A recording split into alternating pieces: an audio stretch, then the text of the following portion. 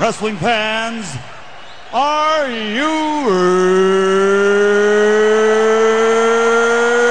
ready?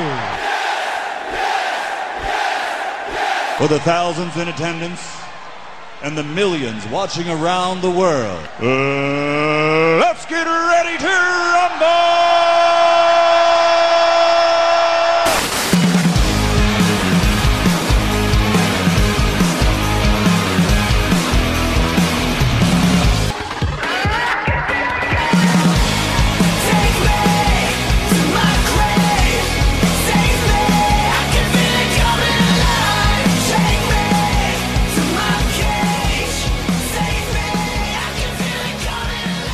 What's going on, guys? Welcome back to Wrestle Rant Radio for Thursday, May 19th. Kane's least favorite day of the year, 2022. I am Graham G.S. Matthews. Hope you guys are doing well and having a great week so far. We got a lot to talk about with Mr. Marceau on the back end of the show here today, from the Sasha Banks and Naomi issue, drama, whatever you want to call it, from Monday's Raw, the statement WWE put out about it. That was the talk of the town this past week on social media, as well as the whole MJF contract status update from AEW. Will he be resigning in 2024? What's his current status? We'll be talking all about that, and the Jokers from last night's men's and women's Owen Hart Cup tournaments on AEW Dynamite. But before then, we got an exclusive interview with Impact star, number one contender currently to the Impact World Championship at Slammiversary, one half of the Impact World Tag Team Champions at the time of the recording 2 weeks ago, Eric Young, an Impact original, also known for his time in WWE, talking all about his new hockey show, actually. So, like I said, we recorded this 2 weeks ago, so there is talk of Under Siege that Saturday, which has already happened, come and gone, obviously. But we talk a lot about his new hockey show on the Game Plus Network, Hockey Endeavors, being interested in other sports, balancing all these other things that he does in addition to pro wrestling, his brief time in WWE, thoughts on Vince McMahon, his recent return to Impact, killing it right now, what opponents he wants to face, and so much more. A really fun chat with Eric Young here today on Wrestle Rant Radio. Will be up soon in article form as well over on dailyddt.com, so keep an eye out for that. But with all that being said, guys, if you want to check out new episodes of the show, you can do so every single Thursday on WrestleRant.com, WrestleRantRadio.com, iTunes, Stitcher, Spotify, TuneIn Radio, iHeartRadio, Google Podcast, Podbean, Amazon Music, and Pandora. Be sure to rate the show, review the show, and subscribe to the show. Never miss an episode every single Thursday. So before we get to my conversation with Mr. Marceau, enjoy my exclusive chat with Impact Wrestling star Eric Young. What's going on, guys? Graham G.S. Matthews here with Fanside. It's dailyddt.com, and today we're talking one half of the Impact World Tag Team Champions and one of the co-hosts on a brand new show on the Game Plus Network, Dangle Bet Sally. I think I pronounced that correctly. You can correct me if I'm wrong. Eric Young, EY, what's going on, man? No, that's it, man. You nailed it. So dangle is like an inside hockey term of stick handling or moving around a guy. Bet, that's self-explanatory. And Sally is like it's a way hockey players say celebration. Oh, good Sally. So there's a whole vernacular inside the hockey world, just like the wrestling world. Mm-hmm. Dangle Bet Sally. That's the name of the show. That's what I was. One of my questions for it was like, what the inspiration behind the show, what the inspiration behind the name of the show was, and that makes a lot of sense. I'm not too knowledgeable about sports in general, just being a wrestling fan. That's just what I am, I guess. But that makes a lot of sense. So I appreciate that. But Eric Young, what's going on, man? Thanks for taking the time today. Yeah, good to be here, man. Yeah, it's things are good. It's been a wild ride, and the hockey world is something I'm very passionate about. And having this new show has been a really cool thing for me. It's years and years in the making, but it's we're kind of building it every week, and it's something that people have really taken to. So it's exciting for me. So we just started. We're speaking on Wednesday, May 4th. Just started last night, right? May 3rd, airing new episodes Tuesdays, Thursdays, 10 a.m. Eastern. Is that correct? That is correct. So we've been doing the show, the same show all season. Okay. We were with The Athletic 2 years ago. We were with Mayo Media Network the year before, and then FTN hired both me and my co-host Chris Meany to come over and do some hockey content for them. FTN is it's a digital brand, but it's kind of like this new, young, up and coming place where all the young kind of rising stars in the fantasy space, whether that's basketball or football or baseball, golf, UFC, everyone that's anybody in the fantasy world, they were snatching up. And me and Chris, there were kind of two people kind of prominent in the hockey space. Not a lot of people talking hockey, and it's definitely the redheaded stepchild of the sports world, especially in America. not as much as in Canada, but in America, and that's where the numbers are. But yeah, I've loved hockey my whole life. Crazy involved in fantasy sports and fantasy hockey, and now having this kind of fantasy centric betting. Obviously, sports gambling is taking over the entire world. I mean, unless you've been living under a rock. You know about DraftKings and you know about FanDuel and PointsBet and MGM and all these other people, multi-billion dollar industry. And now me and Chris are trying to get our piece of the pie. Yeah, that's awesome, man. I feel like this is such a perfect fit for you, knowing that you've been doing the hockey stuff for such a long time now, doing the talk show sort of stuff, which is cool. And this is just an extension of what you were already doing. And it feels like it's a nice break from, I mean, you've been wrestling for years and years. You're obviously a seasoned vet in the game. For you, doing stuff like this and kind of doing something totally different from the wrestling space. And you're still very active, obviously, as you said, one half of the current Impact World Tag Team Champions. Is that a nice part of it as well, to kind of have it be such a difference breather from the wrestling sort of things? Yeah, I mean, I love wrestling. For sure. And it's, I would say, other than my family, it's the first thing I loved in my life. And I don't think that that's a stretch at all. I don't think that's made up. I think that that nails it on the head. Is like, it was the first thing that I was crazy passionate about, excited to consume it, and just lived for reading about it and watching it and thinking about it. And I mean, at this point, I mean, I still do that often. It's still a love of mine. It's still something that I love to do and I love to be part of. I'm proud of it, but I've always had interest outside of it, always, whether it was, I did the fishing show with Animal Planet. I've been doing tons of stuff with fantasy football. I did some stuff with ESPN. I wrote for The Athletic, hockey fantasy stuff, and did a podcast for them. Highly involved in the fantasy football world, in like high level expert tournaments and crazy, big money leagues and stuff that from people that are considered professionals. And I don't think I would consider myself professional. I would, an insane enthusiast is what I would say that I am. It's not how I pay my bills, but it is something that I do a ton of on the side. And I'm super passionate about. And the hockey thing is no different. It's hockey is my number one sport. I love football too, but hockey is my number one. I grew up in Canada, wanted to play in the NHL. Found out, pretty early on in high school that I was not a very good hockey player, but I still play to this day. I actually have a game tonight, 9 p.m. puck drop here in Nashville, Tennessee for a rec league. So yeah, looking forward to that. That's super cool. Have you always been based in Nashville with the TNA connection? Yeah. So I moved here actually before starting to work for them. I wanted to move down here and make it easier for them to make a decision to hire me, because I knew they were interested. But being living in Canada and them having to get me a visa and all these other things was super difficult. That's another story that we could go down that when we have more time, but it's a pretty wild story. But I ended up living in Nashville in 2004 and I fell in love with the city, man. And I'm not an original, but I've been here long enough now that I can complain about people from California and Chicago and New York moving here and driving up the house prices and driving up the taxes and creating traffic everywhere. Yeah. It is an amazing city though, man. I've lived here since 2004 and I could live anywhere because I fly for a living, travel for a living. And, but I choose Nashville. That's awesome. It's one of my favorite cities in the entire world. You didn't have to relocate to Florida for the NXT tenure, or no? No, I was one of the lucky ones. They never asked me to. That's awesome. When I had my meeting with Hunter, I said, if it's something that's required, I'll do it. But I said to him, if I'm talking, Eric DePaul right now, I'm past doing Hindu squats and back rolls. I've done that. I've been on TV for 15 years, and if you want me to come down and do Hindu squats and back rolls, I'll do them just as good as anybody there. But I have a life here. I'm married. My wife has a good job here. I have a beautiful home, and I had no interest in living in Orlando. And I was one of the lucky ones that they never asked me to do that. So that's awesome. I feel like nowadays, I mean, they're not, I guess, hiring wrestlers anymore. I guess it's all athletes and stuff like that. But I guess we're past that phase. And an interesting choice. But yeah, that seems to be the recipe. Yeah, no, it's interesting. I feel like he kind of arrived at the perfect time. It was actually, weirdly enough, I think today, 2022? 6 years ago today, I think you made your NXT debut on May 4th, 2016 on television anyway. Obviously, It was taped prior to that point, but the coincidence of talking here today. But going back to the hockey thing real quick, going back to the sports and everything you mentioned with the talk shows, I feel like you're not a rare breed, but there's not many wrestlers that do that sort of thing as far as have a completely different life outside of wrestling as far as the sports talk shows go. I know Miz has like the fantasy football stuff. He does that sort of stuff. Renee Young does that sort of stuff. I played a couple years with him. I smoked him every year. You can ask him when you talk to him. He's a good dude, man. Good, really good guy though. Did you know him before getting to WWE and doing that sort of stuff or not? Yeah, we had talked through the fantasy football space, had kind of gone back and forth on social media and stuff like that. So, I mean, obviously I knew who he was. I don't know if he knew who I was through wrestling, but he definitely knew who I was through the fantasy football space. That's cool. We played in a couple leagues together, and he was really good at it at one point. And he just got so busy doing, television shows and everything else with their crazy schedule. I was basically unemployed and sitting at home. There was no way he was going to beat me.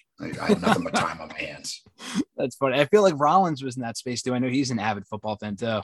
Yeah, he was in the league too. It's a who's who of the wrestling world in that. And I still play in that league with those guys. So it's cool. It's to keep my ties there. And, wrestling is such a small world, especially with the performers. Like you just meet everybody at some point or another. You cross paths and, working for TNA and then working with NXT and then the main roster and now back at Impact. Like you just kind of cross paths with everybody. And that's cool for me. I love meeting new people and experiencing things. I'm a very experiential person. And I think that's where like doing the stuff outside of wrestling, I love wrestling, but I don't want it to consume my life 24 hours a day, 365 days a year.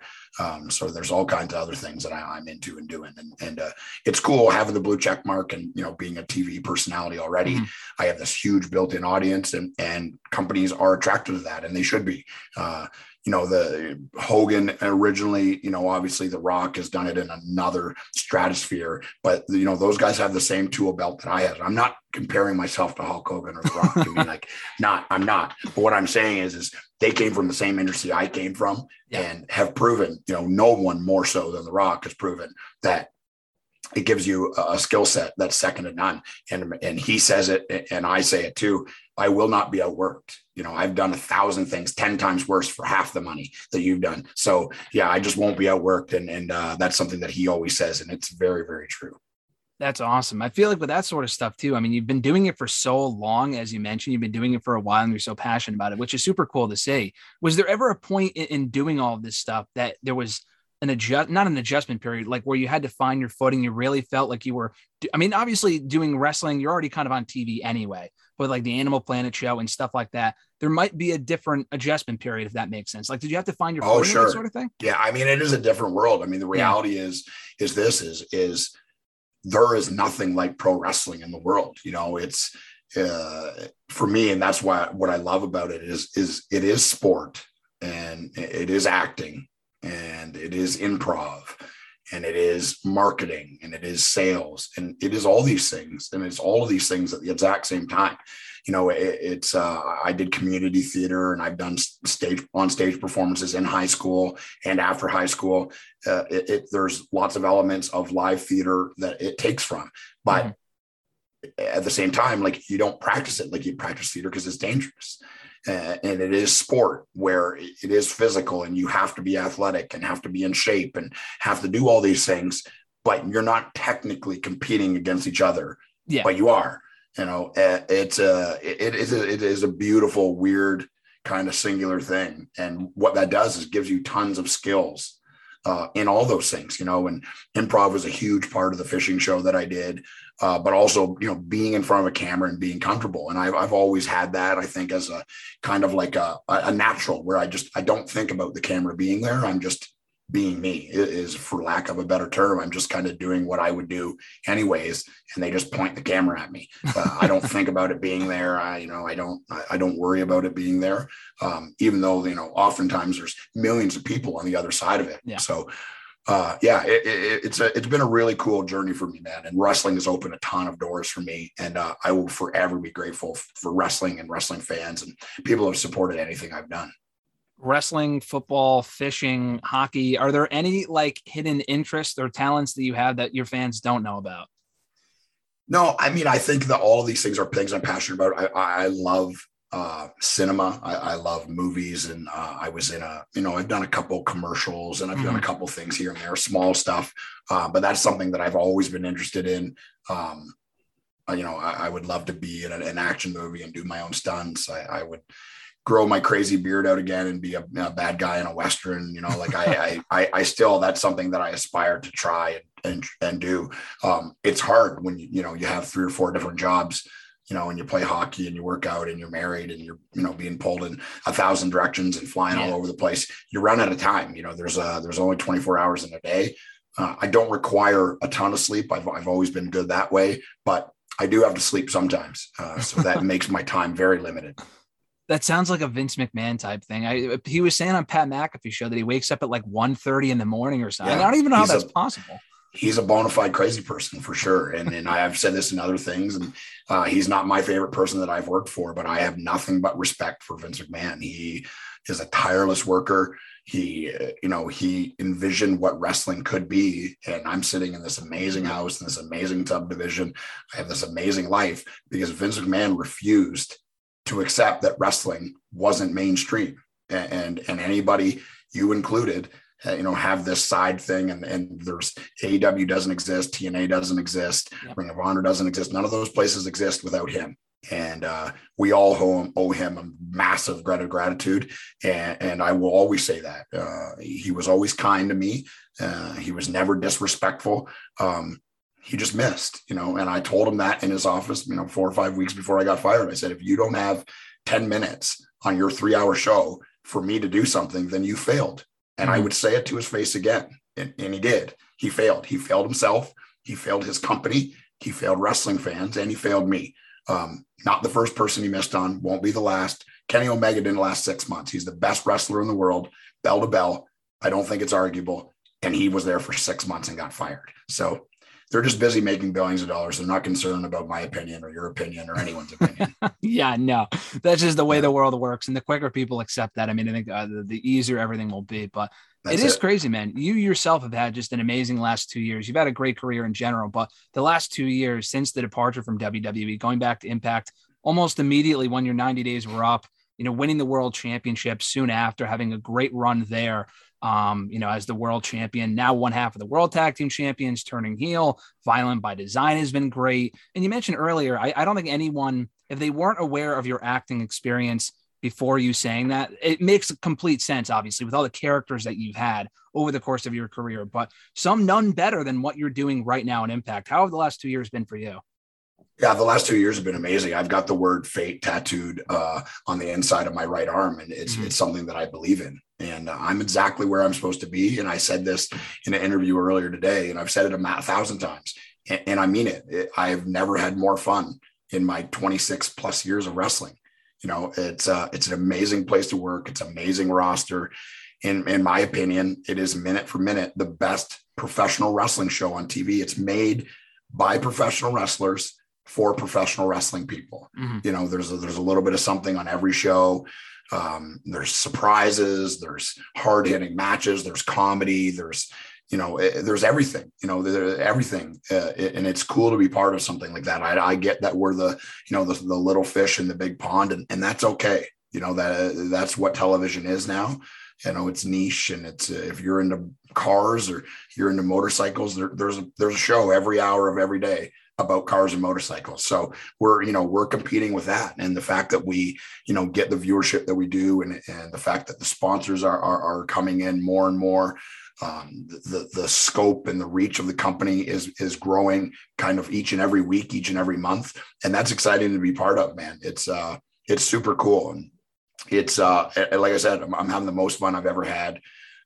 Really able to sink my teeth in and do some things, and do things the way I kind of like, and what I think people like as well. Like, I'm not just doing it for myself. In the end, I'm not the one watching the show. I'm just the one performing. So I'm always trying to think of different ways to keep it fresh and keep it interesting, and but still, stick to the core values of what I think good wrestling is. And that all comes down to storytelling. There's nothing more important in wrestling, and there never will be. And there's tons of ways of doing that, but every second of every time someone sees me, that's an opportunity to tell my story. And I don't take any of it lightly.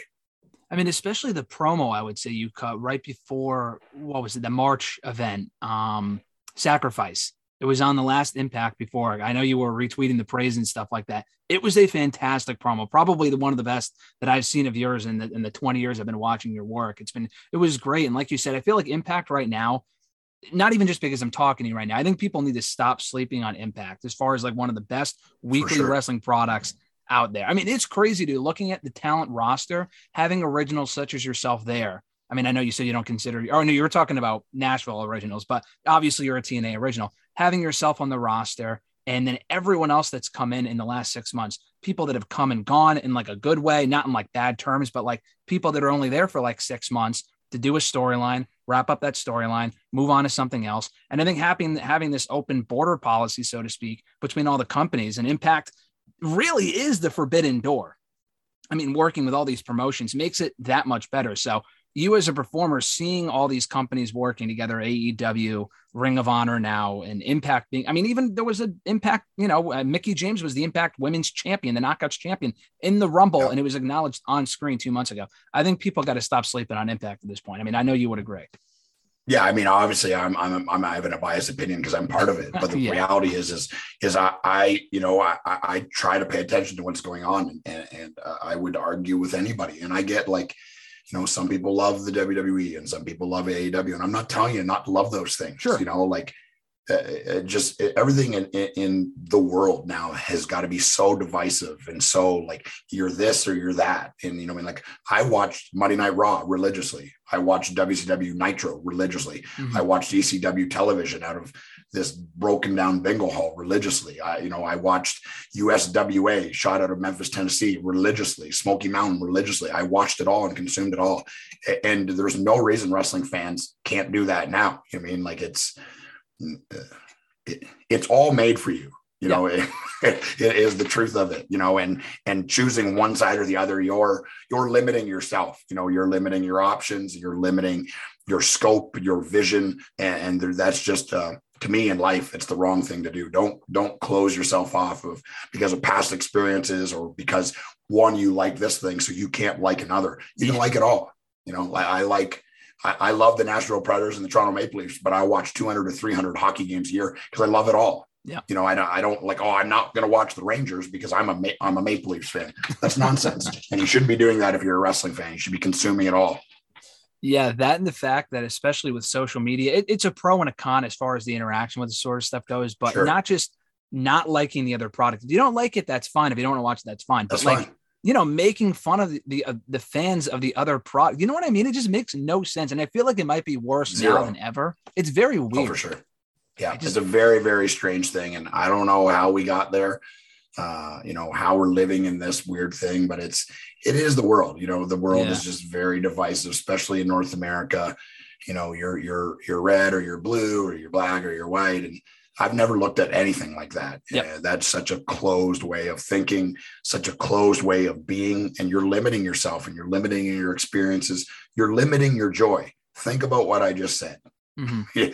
Why would you limit joy because you like one thing and you feel you can't like the other thing? Yeah. It's all made for you. Consume it all. Yeah, exactly. Just the unnecessary hate and negativity just makes no sense. Like you said, you don't have to like it all, but to dislike what other people or like actively go out of your way to crap on something that someone else likes. Strange behavior. I don't know. I feel sad for those people. Yeah. I don't know. I'm not even mad. Like I just feel sad for them. I just shake my head and I'm sad. Yeah, no, it is what it is. It's just, and we see that in wrestling, it is what it is. But like you said, you got to consume it all. Impact being out there, new episodes every Thursday on Access TV. This new show is tied to Anthem, Game Plus Network. It's all kind of the same umbrella. I mean, this feels like, again, not only the perfect fit for you, and it's an extension of what you were already doing, but having more freedom now. I mean, because you were still doing this stuff when you were in WWE or not so much? Yeah. I worked for The Athletic. I wrote, which is crazy to think I'm a published writer. That's cool, man. If you've ever read any of my tweets, I have tons of spelling mistakes. I get so excited and forget to put periods where they need to be. And cool. There's tons of software and editors to take care of all that stuff. But yeah, I mean, I was writing for The Athletic and doing a podcast for them. It's a great product. I was really proud to work there. Then the coronavirus hit and they basically got rid of that whole department. Mm-hmm. And, I was a victim of that. I was a victim of that, quote unquote, in the WWE. Was not a fun time to be a working professional, a person that supposed to works in front of a live crowd. But it's fate, man. It's I'm exactly where I'm supposed to be. I've done tons of things, and there's tons of things on the horizon of me new obstacles to challenge myself. And that's the biggest thing for me is like, just kind of what's next, let's, move forward, look forward, work on whatever it is that I'm doing, live in that moment, make that the best I can, and move forward from there. Yeah. I mean, kind of going off that, are there any other obvious goals that you have for yourself just in general, as far as stuff you want to do in wrestling and in hockey and in talk shows and stuff like that? Anything you're actively working toward right now? With wrestling, I mean, I just kind of continue to kind of do what I've done forever. And that's, just whatever's given to me, make it the best that I can. I think I'm a pretty decent employee. I think I'm a pretty decent person to work with. In the end, I just want it to be right. That's the only thing that I've ever been worried about. I said it in the promo, and I mean it. I'm not political. I never have been. I'm not going to buddy up to somebody. I'm not going to push someone down. I'm not going to step on someone's back to get over them. I'm not going to do it. My work is going to do my talking, and that's that. And it's a cool, because, if you're good and you do the right things and impact, you are rewarded. Working with Jay White, that's a huge responsibility. I mean, he's a massive star in the wrestling world, and his first serious big singles match was with me. Yep. And that means that the company says they'll have a great match. People will talk about it. Jay will enjoy it, and Jay will want to work here and want to continue to come back. And he does. He's a professional, and it's such a weird thing. Like, you get done a match like that, and I'm in it. I know that it was good. And then people are talking about it, and it's almost like they're surprised. And I was like, this happens to me almost once or twice a year, where I have a match that's longer than 6 or 8 minutes. Like, oh man, Eric Young, he's a really good wrestler. Well, I've been a really good wrestler for 25 years. I'm not getting worse. I'm getting better. And it's an interesting thing. And I think because I do other things, right? I don't just wrestle. I talk, and I do these other things in wrestling. So actual physical wrestling has never been my only calling card, but I can still do it. Surprise. Yeah, exactly. It's a cool thing to see people react that way. And I take it as a compliment for sure. But the surprise of it is it's always shocking to me. Like, I didn't forget how. Eventually I'll get too old, and I will be bad at it, and I'll retire, and no one will ever see me again. But that's not anywhere close yet. Yeah, no, you're nowhere near that point, man. I mean, it's funny looking at it now in 2022. I don't know if Jay White versus Eric Young was a match I ever expected to see in Impact or just in general, but we got it, and it was great. Are there any more matches on the horizon that you really want to have with the members of the Impact roster or elsewhere that could come to Impact and you can have that match? Yeah, I mean, the list is long, man. There's a tons of crazy talented dudes. Yeah. The top of that being Josh Alexander, a guy that's from Canada, a guy that I wouldn't say that he followed in my footsteps by any means, but I kind of laid the groundwork for him. I was already working on TV when he was kind of coming into his own and getting himself in shape, and then getting out there and traveling. And we've shared locker rooms a lot of places, but we've actually never, ever touched. So, he's top of the list. Him being world champion obviously is something that would entice me. Guys like Trey Miguel, Steve Macklin. He's great right now. He's killing it. Dude, Eddie Edwards is one of my favorite guys to wrestle in the world. I would never be upset. I could wrestle him every day for the rest of my life and be happy with it. Ace Austin, a crazy young and talented guy. It's endless. I mean, like, I'm forgetting somebody for sure, but those are the ones that kind of stick out off the top of my head. And first and foremost, the Briscoes this Saturday. I mean, we've known each other for years. Yep. We've talked and we've always had a pretty decent relationship. I respect the hell out of them and everything they've done, who they are and how different they are and how interesting they are. And I think you could probably say the same thing with them for me. But getting to share a ring with those guys, and we're going to create something special. There is going to be a tag match that people talk about. FTR is a master of doing this, is taking these kind of singular nights and these singular moments and really making tag wrestling something special. Tag wrestling has been special forever. It's so singular. It's not like anything else. There's so many interesting storytelling elements and stuff. It's a really unique challenge, a fun challenge, and working the Briscoes at Under Siege on Saturday is going to be a long time in the running, man. I'm definitely ready to do it. Yeah, no, absolutely, man. I'm looking forward to that matchup. Again, another match I never expected to see, Eric Young versus the Briscoes in 2022. It's crazy. I don't know, just with every door that closes, so to speak, like when the Ring of Honor news comes out, and that's like a negative for wrestling as far as them closing their doors 6 months ago or so. And now it turns into a positive, and that we get to see Ring of Honor talent and Impact and an AEW working with you guys and working everywhere else. It's cool, man. Everything kind of happened. I feel like everything happens for a reason, and we're kind of seeing that right now in wrestling, which is super cool to see. But as we wind down here, man, in addition to the hockey show, obviously, and Impact and everything that's going on right now, you mentioned earlier you were a movie buff. I did not know that. I got to know. Well, oh, yeah. 2 questions before I ask you what your favorite movie is, but are you a Star Wars fan by any chance, or not so much? Yeah, for sure. Yeah, huge Star Wars fan. I grew up on the originals, obviously. Like all the new movies, some more than others. Yep. But I like them all. I'm definitely like that. Like we just had this long thing of people saying, "Oh, I like the originals," and the new ones suck. And this, I don't think anything they put out has been bad. I mean, I think there's some that are better than others, but I've enjoyed every single one. There's elements to each movie that I could do without, and I think some people would probably have a different opinion. And that's what movies are. And that's the same as wrestling. In the end, it's art, it's subjective. And just because it's not for you doesn't make it bad. You just have to accept that. A really good buddy of mine, Jeff Merrick, he does a podcast, a hockey show in Canada, works for Sportsnet, one of the smartest and coolest guys ever. And he said, once he realized that not everything is made for me, I had a much more enriched and beautiful life. Not everything is made for you. And it's okay. It's okay. So yeah, that's for me. Star Wars, massive fan. Have watched, I guess 4, 5, and 6, I guess is technically what they are. I've watched, the originals. each one of those 20, 30 times in my life. And I've seen all the other ones probably 10 or 15 times. So yeah, wow. massive fan of Star Wars. That's awesome. I asked because obviously we're talking today on Wednesday, May the 4th. So that's why I bring that up. I was expecting to say you haven't seen a single one. You were going to call it crap or something. So pleasantly surprised that you're a Star Wars fan. We got the Obi-Wan Kenobi show coming out in a couple of weeks, which is super cool. A buddy of mine works for comicbook.com, and he sent me the trailer a few days ago before anyone else got to see it. Oh, nice. It's the benefit of the blue check mark. And full Star Wars boner the entire time. Can't wait. Just saw this morning, got those connections. That's awesome. What about Marvel? Are you a Marvel fan at all? Yeah, I mean, still read comic books. Crazy comic book nerd. I don't think I probably read more independent stuff from Boom and like The Boys, like that becoming a series on Amazon. Like I've been telling people about that series of comic books for like 15 years. That's awesome. Like telling people how amazing it is, and they should make a TV show out of it. The books are better. I mean, everyone's going to say that because they're really messed up, and you can't put that on TV. You can't put that on Amazon. But they did a really good job, man. The casting is incredible, and the storytelling is pretty spot on. So yeah, huge comic nerd.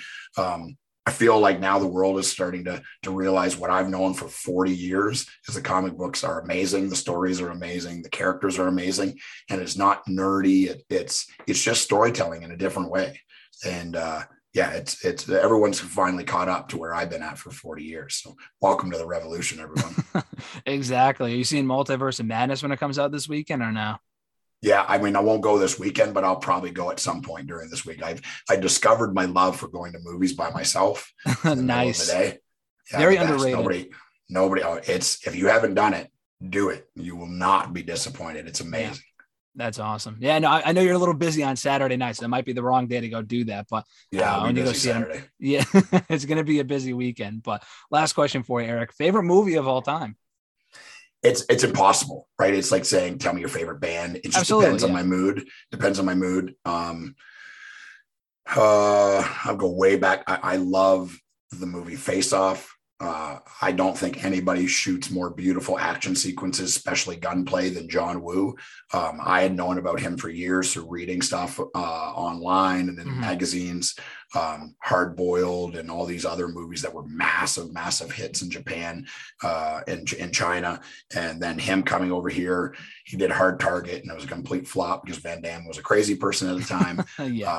But doing Mission Impossible 2 and Face Off and all these other, like, it's just gorgeous to watch. And it's so interesting. So Face Off, and I love Nick Cage and John Travolta in that movie. They're both just an insane, love the first Pirates of the Caribbean.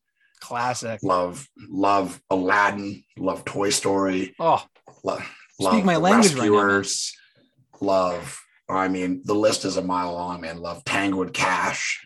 Love Demolition Man. I mean, we don't have enough time to go through it all. It's I love all movies. I mean, right now, me and my wife we just got done Yellowstone, and we're watching 1883, and that's, if you're not watching those shows, you're missing out. It's a masterclass of storytelling and drama, and they're incredible. Spend the $4 on Paramount, binge them over a course of a couple weeks, and thank me later. They're amazing.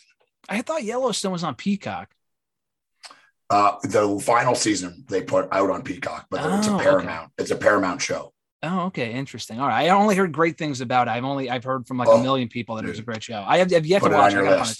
Put it on your list. I definitely will. That'll be the first thing I watch after I'm done watching the next Obi-Wan Kenobi show and all the. There's so much content out there, like you said. It's a full-time job. When I tore my ACL and I spent 4 months on my couch not being able to move, every Sunday I was like, I'm almost to the end of Netflix. And Monday would come and there'd be 40 new shows. Yeah.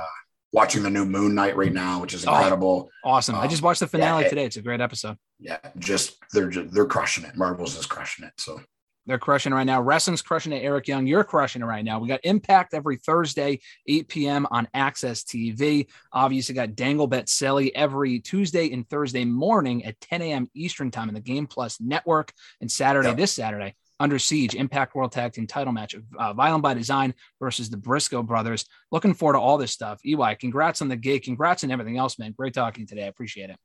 Appreciate it, man. Thanks for having me. Big thanks to Eric for the time. As I said earlier, the condensed version of the interview will be up soon over on dailyddt.com, so keep an eye out for that in the coming days. But now we throw it to my conversation with Mr. Marceau, and it feels like there's not a lot to talk about, Mr. Marceau, right? It felt like a very relatively quiet week in wrestling. Yeah, I think this might be like an abbreviated show, maybe a 15-minute-er. I mean, nothing really big went on. Yeah, nothing really big. Oh, except for the fact that MJF's contract might be up, or it is up in 2024, having some renegotiation issues right now with Tony Khan. We're going to get into that. Sasha Banks and Naomi walking out of Raw. 2 jokers arriving on Dynamite. We got a lot to get to, Mr. Marceau. I joke, but, no pun intended with the Joker shit. But I don't even really know where to begin. Do we talk about the Raw stuff? Do we talk about Dynamite last night? I think the Sasha Banks and Naomi story is probably the best way to kick off here. Yeah, I mean, I think that and MJF would probably be the 2 biggest topics we could go after. I think so. We got an abbreviated time. In all seriousness, we do here today. I got to let you go in about 30 minutes, so I do want to get to those top 2 stories before we get to anything else. But as we already know by this point, the story's 3 days old by this point, so you probably know most of the details. Sasha Banks and Naomi, the current reigning WWE Women's Tag Team Champions, walking out of Raw on Monday night, reportedly halfway during the show, even if it was beforehand. I guess Vince didn't know about it, apparently, until he was already in Gorilla for Raw, which is why they advertised the 6-pack challenge main event before they found out they weren't there. Changed it to Asuka and Becky Lynch instead. Number 1 contenders match for the Raw Women's Championship at Hell in the Cell against Bianca Belair. But yeah, so there's a lot of different reports out there. I know WWE put out their own statement on Monday. Publicly, it's on their website. It's still there now. And I think they probably tweeted about it as well. That Sasha and Naomi, they had claimed, weren't comfortable with 2 of their opponents in the 6-pack challenge, which I don't believe that for a second. The whole statement was poorly worded, but the fact of the matter is this, is that Sasha Banks and Naomi were not happy with the creative for Monday's Raw, probably the plans for the tag team titles, not happy being told that they mean nothing. And again, these are all coming from Fightful, PW Insider, Meltzer to a degree. Meltzer's very, I know he's the most prolific pro wrestling journalist out there, but it seems like his sources are a lot more hit or miss than most, so which is why I kind of more trust Fightful, PW Insider, sources like that. But they've reported that they just weren't happy with the creative in that even if Naomi was going to win the main event of Raw and go on to face Bianca the next pay-per-view, Sasha very likely would have faced Ronda, that they just weren't happy with the fact that tag team titles clearly were not a priority for the company, which is weird to me. And again, I don't disagree with them, they just aren't. But again, this is nothing new. We've talked about it before. I wouldn't condone walking out of Raw for that, but as I've told other people on Twitter, it seems like it was more of a culmination thing than anything, as far as at least Sasha Banks is concerned. I know Cameron, our favorite Ariane from Total Divas, and she was in the Deadly Draw tournament in AEW, and she was in the Rumble earlier this year.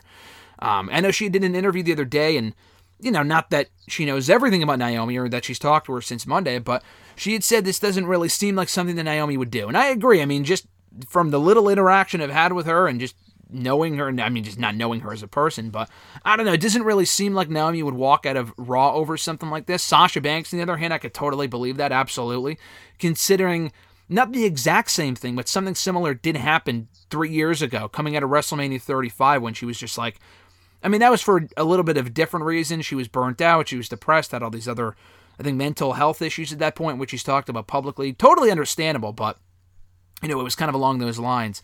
This was just more so, I don't even know if that was a factor in this case. This was more just, we're not happy with the creative here.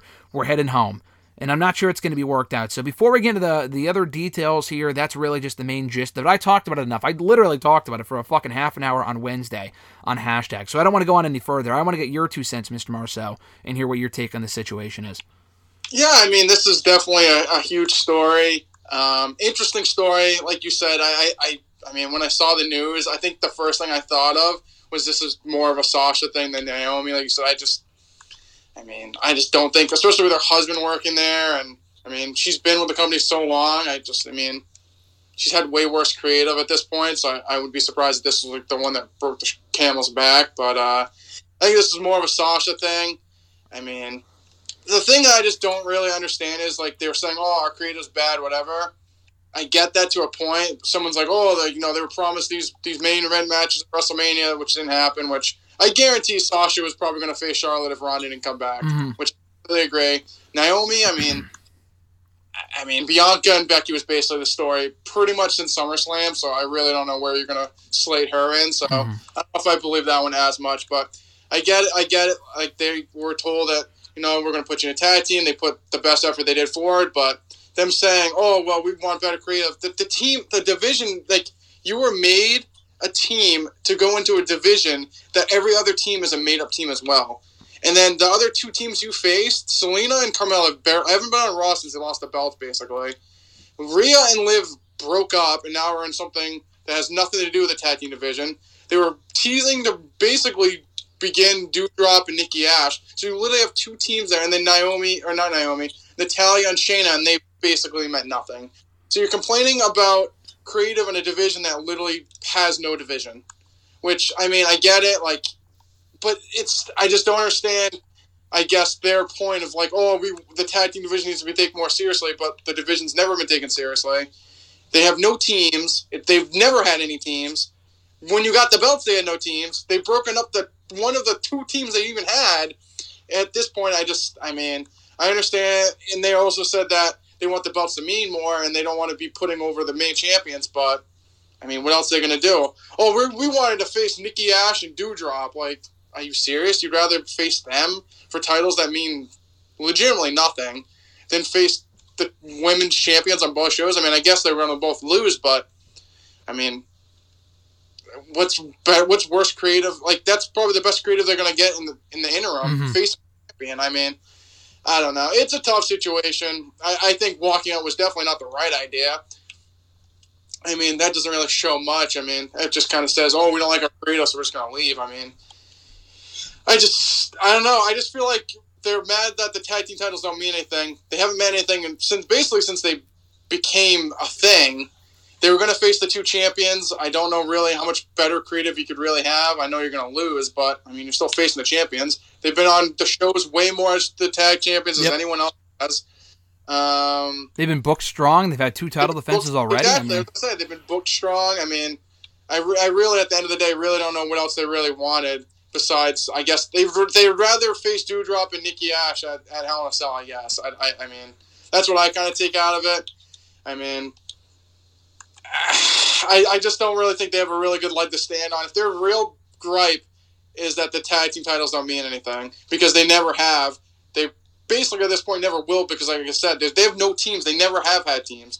The fact that they even have NXT tag team titles for women's stupid, let alone the main roster. So I just feel like it's hard to have sympathy for them when they really don't have a leg to stand on. Like I said, I think I would be more mad if I was them that they had to face Nikki Ash and Doudrop than them facing Ronda and Bianca. At least, like, you're facing the main champions and getting on the show. Like you said, they've been booked strong. I mean, I don't know if I really believe that they didn't feel comfortable with two people in the ring. I mean, theoretically, it'd probably be Doudrop and Nikki Ash. Obviously, I don't think they'd say Becky was a problem there. But I don't know. I listened to Cornette talk about it. He basically said that he thought they might have dropped something like that. Like, they didn't want to do it, so they just kind of we're not comfortable with these two people, so that's why we want to do it. And they just said it to whoever they talked to, and then the office used it to kind of make them look bad. But I don't think it was a serious thing. Yeah, I think they may have misinterpreted that to the sense where I could totally believe that that's not the case, and that they only had said, we don't want to work. I feel like they could have said, and this is just breaking down that one line, because the rest of the statement wasn't, I don't know, I just kind of felt like they put that out there just to kind of save face before all the other details came out so they can get the story out there first.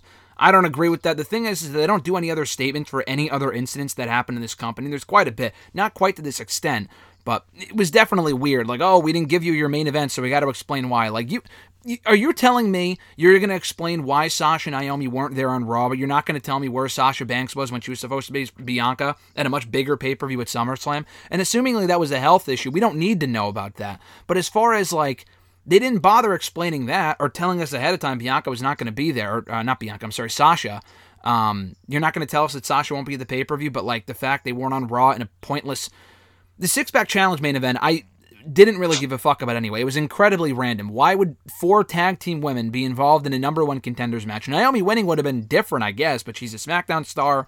It's fucking random. But I get the sense that they had told someone there that they didn't want to work with Nikki and Doudrop because they would rather save that for another time, or they would rather do it at the pay-per-view. There was a report indicating that Sasha would have been pinned by Naomi, but then it later came out that Naomi would have won by pinning Nikki or something. So it's not like, I think I would have a little bit more, I would understand a little bit more. And again, we're only speaking on Thursday. I'm sure there's obviously plenty more to the story than what we know right now, because we haven't even heard from Sasha and Naomi. They haven't been active on social media at all, understandably. I don't believe that they weren't comfortable in working with them. I just think they would rather hold off on that. But just the whole, we would rather defend the titles and all this other stuff, it just seems like a really weird thing to walk out on when you would have been giving more exposure to those titles by facing Ronda and Bianca respectively on the next pay-per-view. Granted, they wouldn't have won, but I don't know. It just seems like a really weird thing to walk out on, unless it was a culmination thing. And again, I feel like it was. We've talked about before, Sasha getting dumped from the Rumble in 10 minutes by Zelina Vega, which was so fucking random. Why would they do that? Why didn't she get upset? I mean, she probably was upset then, but for this to be, like you said, as I've said many times before, the straw that broke the camel's back to me is what really just bewilders me about this whole thing. The rest of the WWE statement was bizarre, and I feel like they just put that kind of out there just to kind of, like I said, save face, but, with Naomi and with Sasha, it's just a very weird situation, and I'm not even sure they're going to be back as the thing, too. Yeah, I mean, we don't know. I mean, like I said, I think the company put it out. I think it's different than the Sasha leaving, because that was more like a mental thing. I think this one was more, they put a statement out because they know it's going to be a he said, she said. They want to stay, like you said, they want to stay face or look like the baby face in the scenario, so they put out the statement. But like I said, I just, like you said, I think I agree with you that the belt, even though they weren't going to win, they've been on TV a lot. They've been on Raw and SmackDown. When Zelina and Carmella were champions, they were basically just on Raw when they're the champions. So they've been on Raw and SmackDown, even though they're SmackDown wrestlers. Even though they weren't going to win, they were going to be in the main event of Raw, and Naomi was going to win.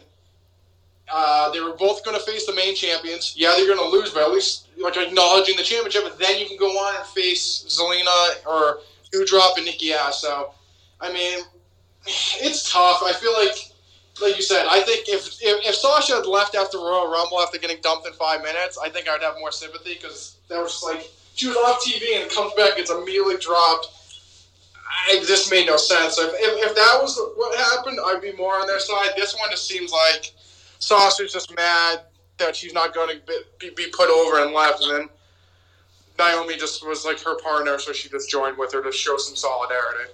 That's exactly it. I feel like as far as Naomi goes, not that she's not in the wrong here, but I feel like this was more of a Sasha thing, and it would have made Naomi look bad if she didn't join her and walking out of the show.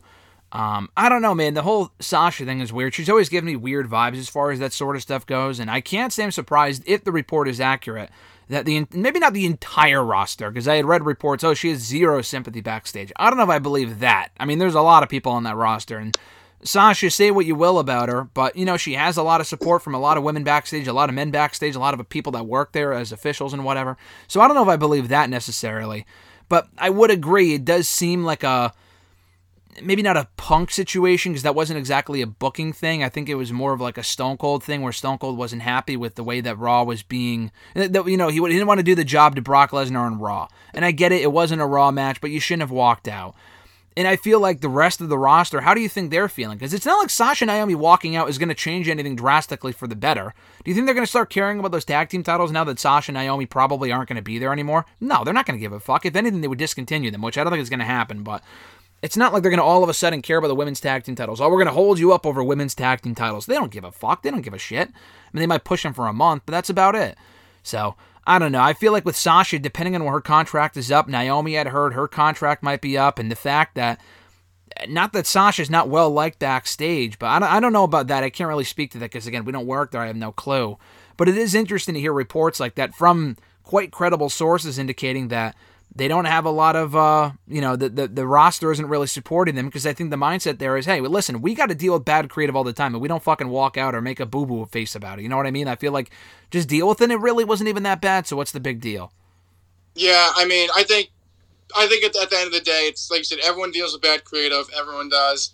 I mean, I just feel like this is not like you said, I just feel like this wasn't the way to leave.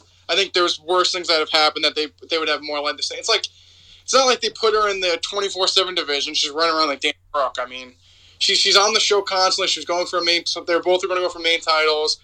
I mean, they're on the show all the time. It's not like they're not on the show. I mean, I feel like Becky Lynch back in before she was even relevant, had a better reason to leave, because she was just never on the show, or she was like Charlotte's little bitch. I mean, you say that she left then when she was never on SmackDown, she just wasn't even on the show. Imagine she just left then nothing would have happened. So I feel like everyone has bad creative, but I can see why people might not have sympathy, because I just don't think this was the right time to leave, if that was your complaint.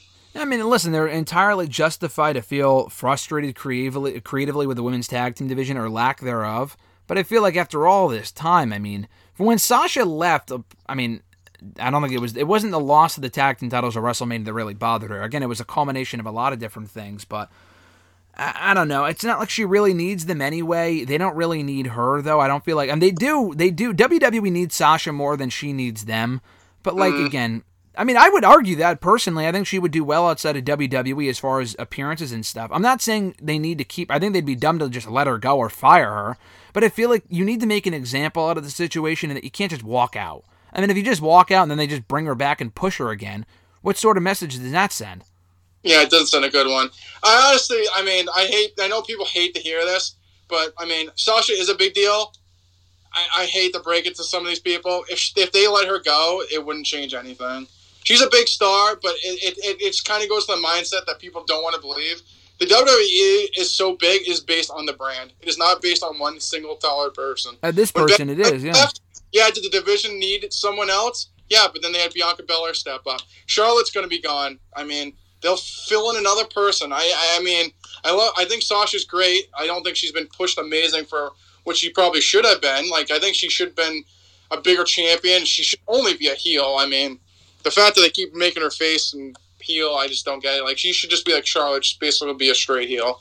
But I think she should have been. She definitely should have had more championship runs and had longer reigns with the title and all that jazz. But I mean, I just don't think this was the reason to step out. And I think people are like, they lose so much out if they lost there. It's like, no, they just put someone else in that position and push them up the card. It happens all the time. Yeah, I would say the only person that really, would probably make the most difference if they weren't there is Roman Reigns. I mean, if Roman Reigns, that's probably the only real difference maker as far as whether exactly, he left. Because I feel like they, especially on SmackDown alone, they've literally built the whole show around him. Yeah, and that's a problem, but yeah. Yeah, we know. That's a conversation for another day. We talked about it last week already. We talked about it already as far as if he leaves and poses a problem for WWE this summer. If Sasha leaves, what are we down, a tag team? I mean, again, it's a big loss. I mean, don't get me wrong, it's a very big loss. But I don't want this to make it sound like WWE needs to bend over backwards to give her everything she's ever wanted. Because as I've said before, when the tag team thing ran its course anyway, first of all, it's not like they were if they told Sasha and Naomi, oh, we're going to break you up, and I'd be like, why? Like, they didn't do that, though. They were just said, we're going to put you in different matches at the next pay-per-view. Very likely is what happened. And they didn't like that. If they broke them up, I wouldn't really have a big deal with it. I mean, the tag titles don't mean anything. I have the egg on my face, people. It's still runny. The egg yellow is runny still on my face. Terrible idea. Yeah, I don't know, man. I don't know. Honestly, I don't mind them breaking up because I think Sasha's better as a heel, so you can just have her turn on Naomi. And That's there you the go. thing. I feel like it's just like it's not like she's been on the bottom of the barrel for like her entire time with the company, or even lately. I mean, she headlined WrestleMania a year ago. She should have been doing more Mania this year. Like the tag team title stuff means absolutely nothing. No one really cares. I do want to care. Some people do care, and I like the women involved. It's not their fault, and the matches are fine. The belts themselves. How can I care about a feud over a pair of titles that mean as much as the belt around my waist right now, as we talk about every single week? That's just what it is. And I feel like as soon as the team ran its course anyway, she would have been back in the main title picture. It's not like she would have just been... Have we ever seen Sasha chase the 24/7 title? I mean, come on. We're not talking about Dana Brooke level treatment here. She has always been a big deal. I don't know where she was when she disappeared for a little while after the Rumble. Like, again, of all the times that Sasha has been, like, underutilized, that would have been it. I mean, she was doing fucking nothing at that point. That was bizarre to me. That could have been maybe she had like other things going on that we don't know. Maybe that's true. But even still, I mean, they just didn't. The Rumble thing was just like, listen, I'm not Sasha's biggest fan. I don't have her T-shirt sitting right next to me, but it's like 10 minutes and she got dumped by Zelina. What the fuck was that? That was weird. This is like, all right. I don't see anything wrong with the booking here, honestly, really at all. I don't think that's that big of a deal. And listen, I do understand the frustrations over the tag team title stuff, like I said, but what did you expect? I mean, Sasha's been here before. You know, that's what you just said. I just don't understand it. I think that's the end of the day. That's why I don't have sympathy, because it's not like they're the Road Warriors and they're in this big stacked division in the 90s. And they're like, you know what? We're going to have you face both the champions. You're going to lose both, and it's going to kill their credibility as tag team champions when the tag teams actually meant something. Nowadays, the tag team title, the women literally is useless. And I hate that they might have thought that maybe they were told they were going to take it more seriously. But like I said, they've had 3 teams that mean anything going into WrestleMania. They're all makeshift. After WrestleMania, after Zelina and Carmella lost them, they haven't been on the show since, basically. Rhea and Liv broke up and doing something that's honestly way better than they did in the fucking tag team division. And now you have Sasha and Naomi. And, like, they're going to make another team for you to face with Doudrop and Nikki Ash, like anyone cares.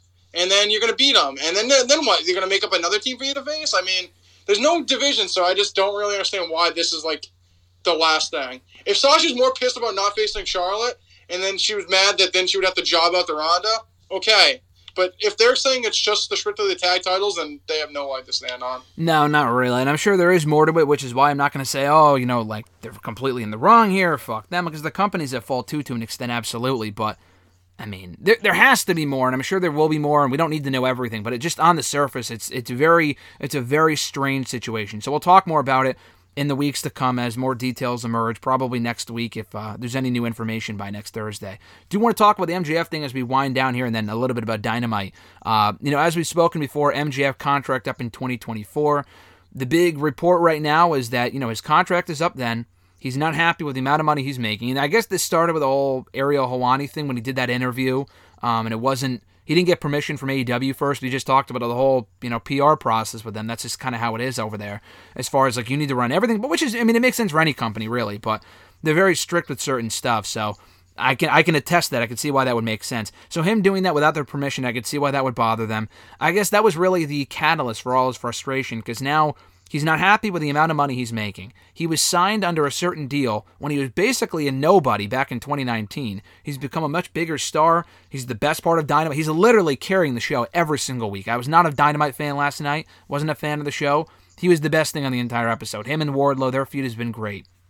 That being said, he's worth a lot more now than he was 3 years ago. He wants more money. Tony Khan reportedly offered him a new deal, but said, hey, listen, if you stick around, if you want more money, you got to stick around and re-sign for another 3 years or 5 years. MJF apparently said no because he wants his free agency in 2022, which, I mean, you can't complain about the money thing if you still want to test the waters or 2024. I'm sorry, 2024, and still maybe check out WWE. And at this point, I guess the belief is that he might go to WWE. So, again, I talked a little bit about this already on Hashtag on Wednesday. I'm curious what your thoughts are on the situation. Yeah, I mean, I think this is more of a contract negotiation, more of a sports contract. I know the Cons aren't the greatest at this either with the football world, but I mean, seemingly MJF came in the company, like you said, very unknown, basically right off MLW TV. I could only imagine how low his deal is. Now he's basically, since he beat Cody, I think he's been one of, if not the top star on the company, probably pushing a lot. His ratings are highest rating.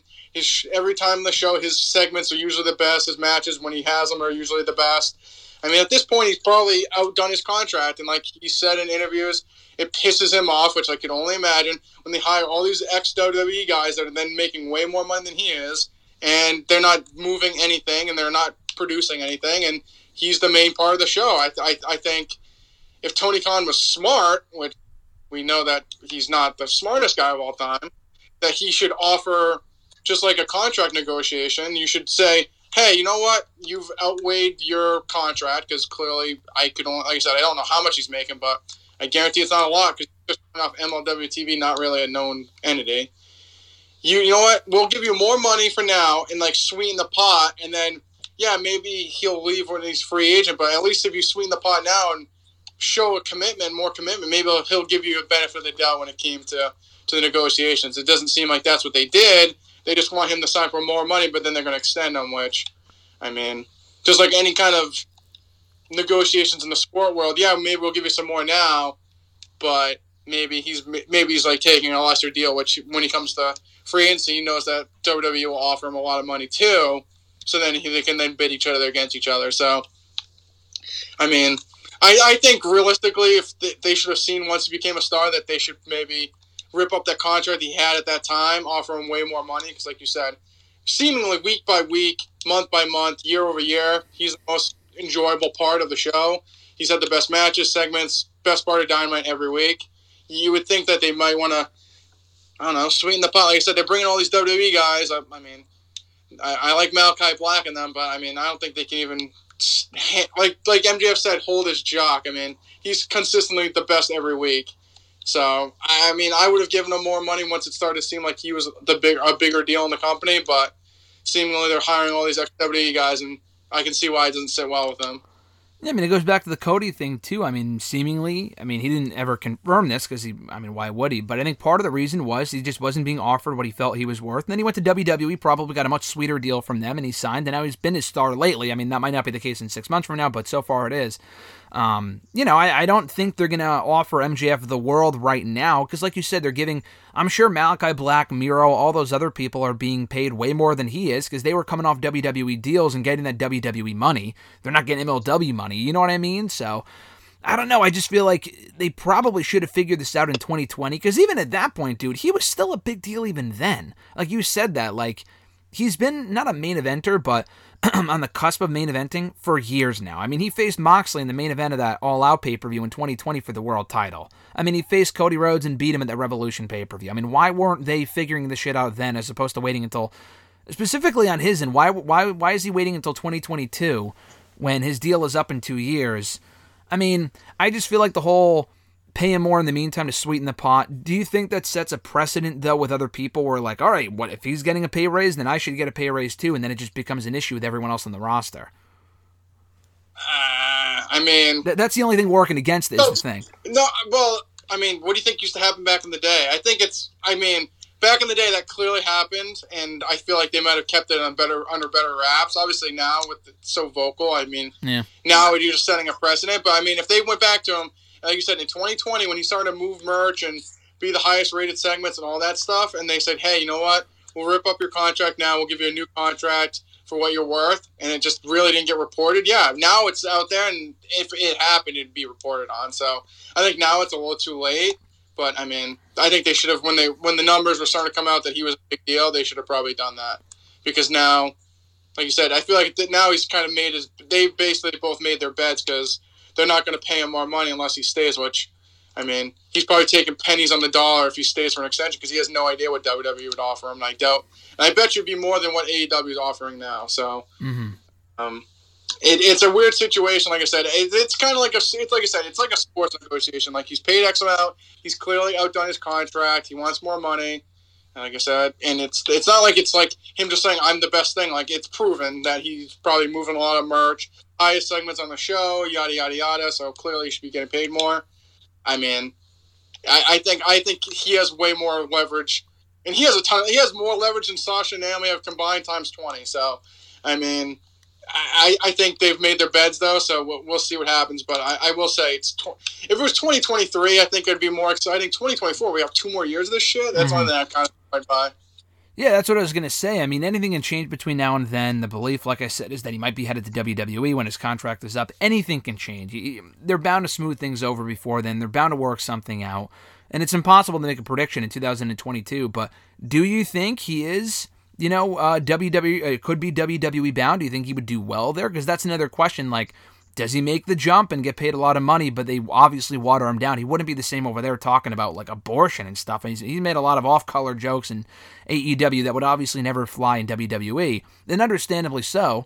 But as others have said, I think it's worth the risk. If Cody's still a big star by 2024, why wouldn't he give that a shot? My mentality with anything has always been, even if there's a chance that might not go right, he may look like an idiot for going over to WWE when the creative isn't the best, but at least you can say you tried it, he did it, it didn't work out. I mean, I wouldn't sign a 10-year deal with them, but if he can work out an 18-month out clause or something, or a 2-year deal or a 3-year deal, then I don't see why you wouldn't do that. And at least to give it a shot. If it doesn't work out, he's young enough to where he can always go off and do something else. Yeah, I mean, I think I've said that pretty much with all the people coming out. Even with Adam Cole, it's like, honestly, it's just maybe a year deal, worth a shot, why not? Especially, I think MJF's a different case. I mean, I think he's going to get top money. So I think if for him, why wouldn't you? I mean, at that point, we might not have a Roman Reigns around. At that time, Bobby Lashley might be slowing down. So yeah, there is room at the upper card for someone like him to kind of just be thrusted right into it. And like I said, even with Cody, I mean, Cody's going to be 2 years older at that time as well. So, I mean, it could be that WWE, like you said, he could have fucking favor nations clause at that point with what the roster's going to look at that point. So who knows? Anything can change between now and 2024, like I said. So we'll have to keep tabs on and see what happens and what the landscape of both companies looks like by that point. As we wind down here, Mr. Marcel, I want to get your quick thoughts on the Jokers for last night men's and women's Owen Hart Cup tournaments on Dynamite. Maki Ito, the women's Joker for the women's Owen Hart Cup.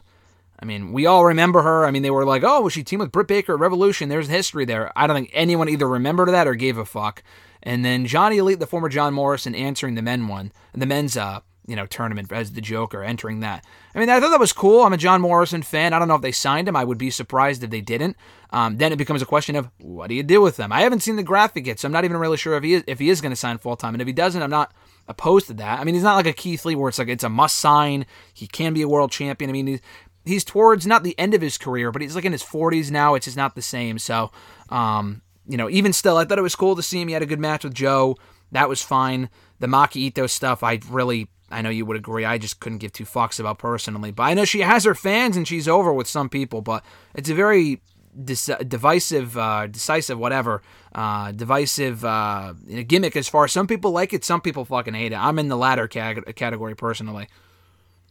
Yeah, I mean, I think like you said, Johnny Morrison, John Elite, whatever the hell you want to call him, I'm just going to call him John Morrison because that's what I know him by. I think he's like a perfect example of somebody you bring in for something like this as a one-off, like, good-sized name, but, like, you don't need to turn the lights out. It's not going to, like, break the world. But like you said, he's on the end of his career. He can still work a little bit. I mean, he had a couple botches last night, but, I mean, that's kind of just happens when you go to AEW. Just the botches come out of you sometimes. But I thought it was a good match. Like I said, perfect scenario for someone like him. I don't think he'll get signed. I think he's better like on a one-off, because if they sign him, where do you really put him? They have plenty of other people that they just don't even use. So, I mean, I don't see that happening. Maki Ito, I honestly just don't understand their appeal.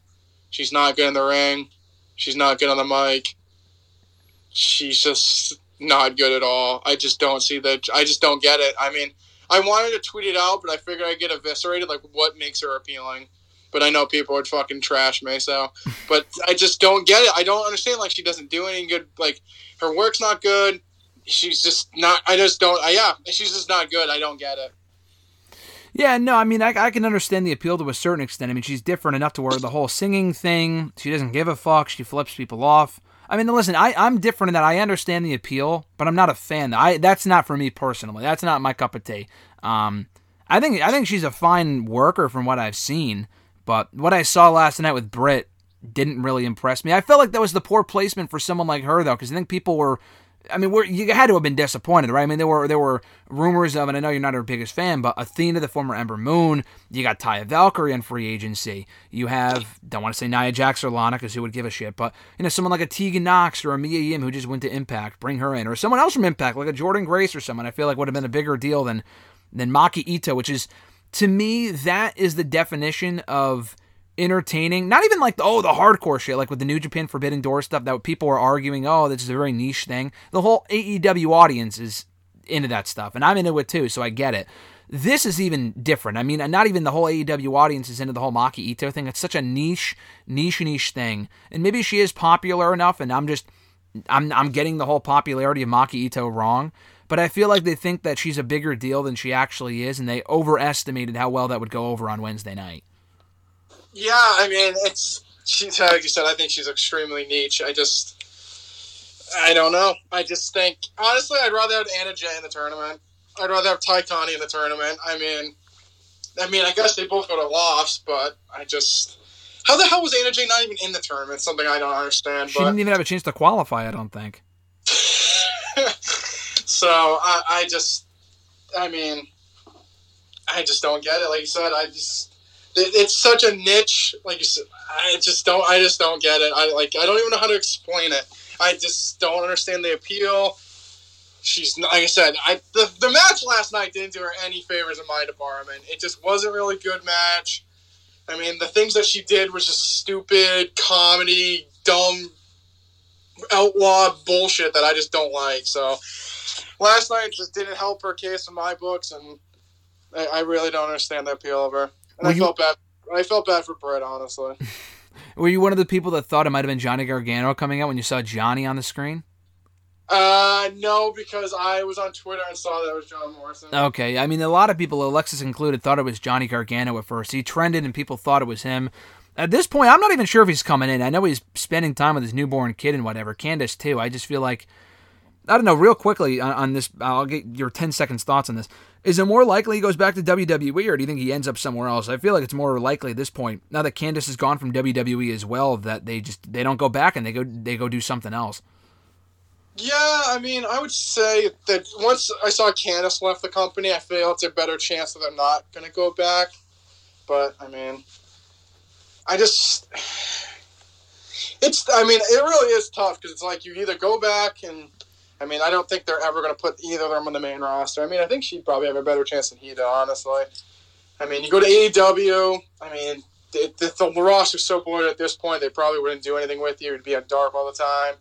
Impact, you'd probably be at a higher level, but, I mean, no one really watches Impact, so it's like, is it even worth it at that point? I don't know, it's tough. I feel like, yeah, I mean, they need realistically, they need another place for people to work. Like, if NXT was its own brand again, I think I would say definitely think of that, or if Ring of Honor is actually going to be a thing, but I don't know. I think at this point,